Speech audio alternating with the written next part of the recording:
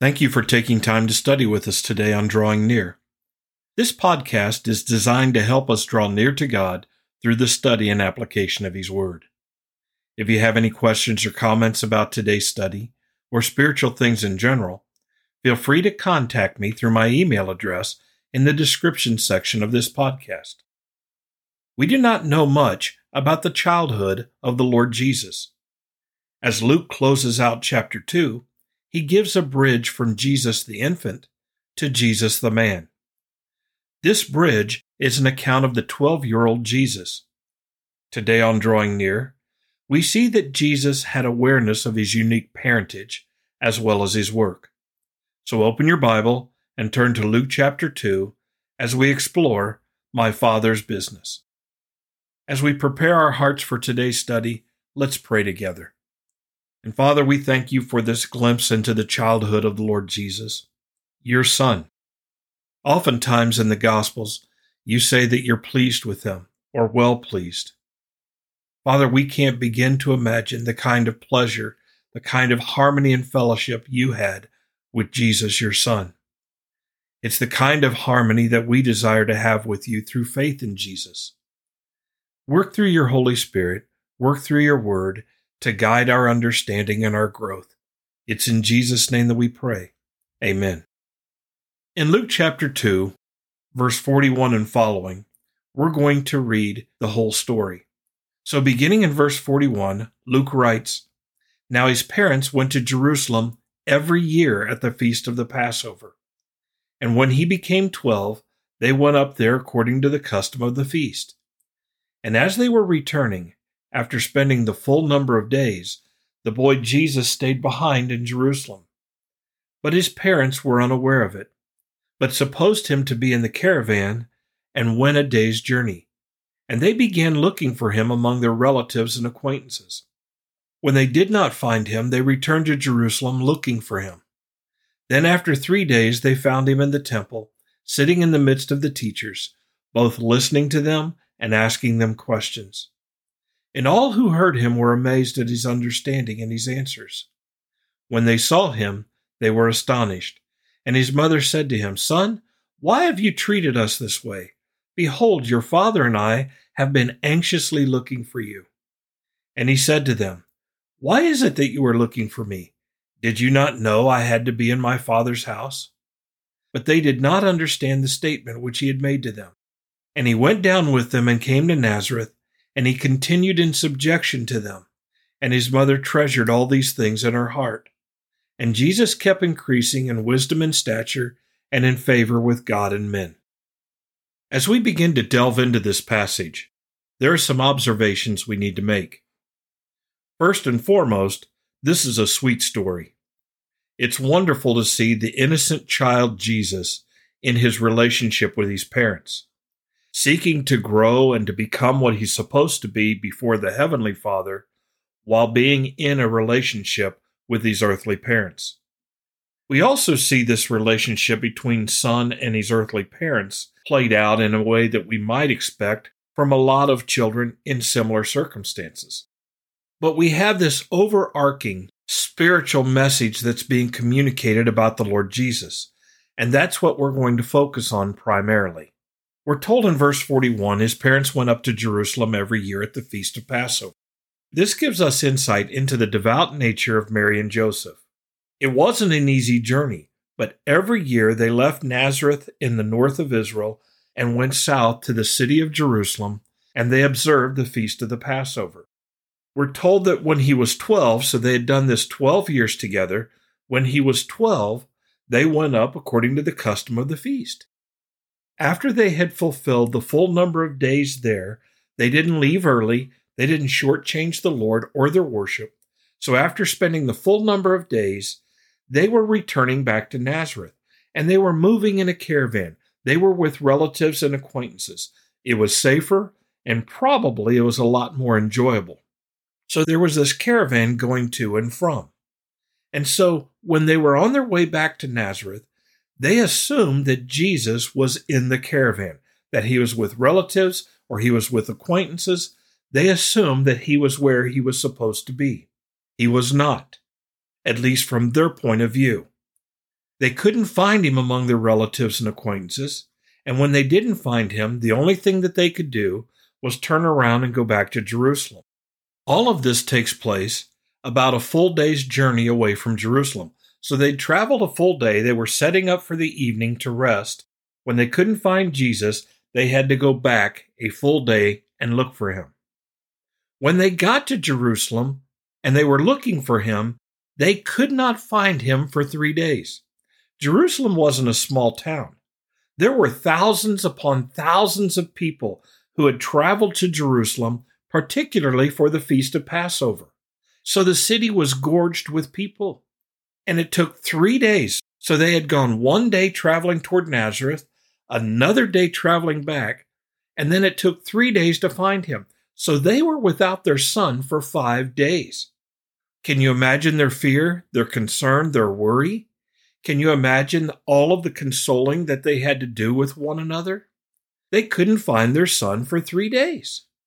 And then finally, we're told in verse 46, they found him in the temple, sitting in the midst of the teachers, both listening to them and asking them questions.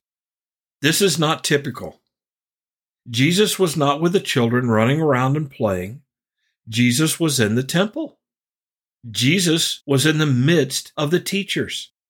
He was listening to what the teachers had to say, and he was asking them questions. Now, this is a 12-year-old boy. 12-year-olds don't often have deep interest in spiritual things or academic things. And this is exactly what Jesus was doing. He was engaged in an academic spiritual activity. He was asking questions and he was listening to the teachers teach about God and about the Old Testament or the Torah. That's what he was doing. And he'd evidently been there more or less for 5 days. Not an hour, not 5 hours, not an afternoon, but the better part of 5 days. And those who were there, the teachers and those who were gathered around, who heard the Lord Jesus, were amazed at his understanding and his answers. The 12-year-old amazed the teachers. The 12-year-old amazed the multitude or the congregation around the teachers. This tells us a lot about Jesus. We've already learned he was growing in wisdom. He had insight. He's a unique child because he didn't go back with his parents when he was supposed to. In all likelihood, he was distracted. And now we find out why he is distracted. He's in the temple, curious, desiring to learn, asking questions, giving answers, amazing everyone. And then we're told in verse 48, when Mary and Joseph saw him, they were astonished. And his mother said to him, notice Joseph doesn't. His mother said to him, Son, why have you treated us this way? Behold, your father, your earthly father, and I have been anxiously looking for you. We've been worried. We've been looking for you. I dare say that what Mary told Jesus and how she responded to Jesus was a little more animated than what we see in verse 48.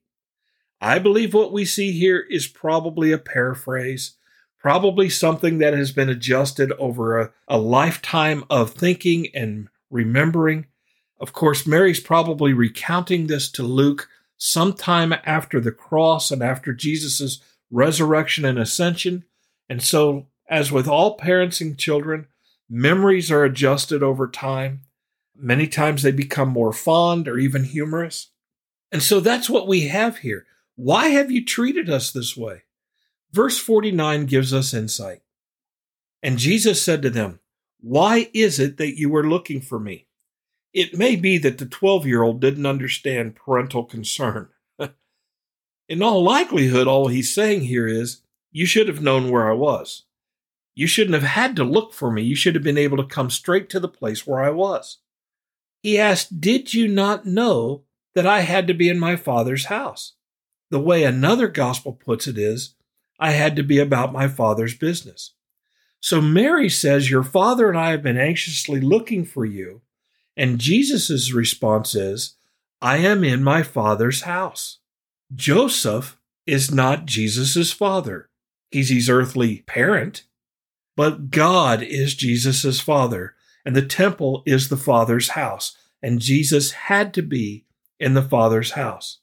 The most obvious thing to Jesus was, you didn't need to look for me at all. You should have been able to come directly here. You should have known where I was. Now, Jesus is not arguing and he's not instructing his parents.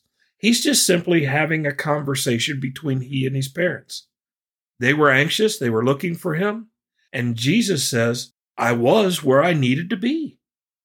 But notice what it says afterwards. They did not understand the statement which he made to them. They didn't fully get the fact that Jesus was aware that God was his Father and he had to be about his Father's business. Maybe they had lost sight of Jesus' origin and his parentage. We don't know. In the everyday humdrum affairs of life, oftentimes we get a little distracted and we lose touch. I don't know what's going on here, but they didn't understand what Jesus said. In verse 51, he went down with them. He got out of the temple. He went with his parents. They came to Nazareth, and we're told he continued in subjection to them. Luke makes a point of saying Jesus continued to submit to his parents. Even though God was his father, even though he had to be about his Father's business, he continued to listen to his earthly parents. And his mother treasured all these things in her heart. She treasured these things. She stored up these things. She valued these memories. And then finally in verse 52, it says, and Jesus kept increasing in wisdom and stature. He was growing in wisdom prior to this. He kept increasing more and more in wisdom and in his physical growth. Jesus grew from a baby to a boy to a man. And he also grew in favor with God and men. People respected him. God was pleased with him. Jesus is unique in all of humanity. He is all God and all man. And he grew in favor with God and with men. Those who knew him favored him. What an amazing story. What an amazing insight. And we have parallels in our lives that help us to understand and make connection with this story, with Mary or Joseph, or even with the Lord Jesus. I'm thankful for this story. I'm thankful for its innocence, and yet its profound nature, and yet its profound look into the mind and the activity of the Lord Jesus. Father in heaven, thank you for this. And I pray, Father, that we would desire to be in your house and about your business like our Lord and Savior was. I pray, Father, that you would give us an appreciation for Jesus the man, Jesus the human being, as well as Jesus the child. I hope we can begin to appreciate somewhat the middle ground upon which Jesus stood between you and mankind. He needed to be submissive to you, and yet he needed to be submissive to his parents. We see that throughout his ministry, trying to stand in that gap between us and you. I thank you for his work and his effort in that, especially on the cross, where he perfectly bridges that gap between you and I. Father, help us to appreciate all that Jesus did and all that Jesus taught. We ask these things in Jesus' name. Amen. Thank you for studying with us today. You can subscribe to these podcasts on Apple Podcasts, Google Podcasts, Spotify, TuneIn, or the Facebook page Drawing Near. Drawing Near is a ministry of FBC Tipp City, provided with the hope that we will draw near to God and he will draw near to us.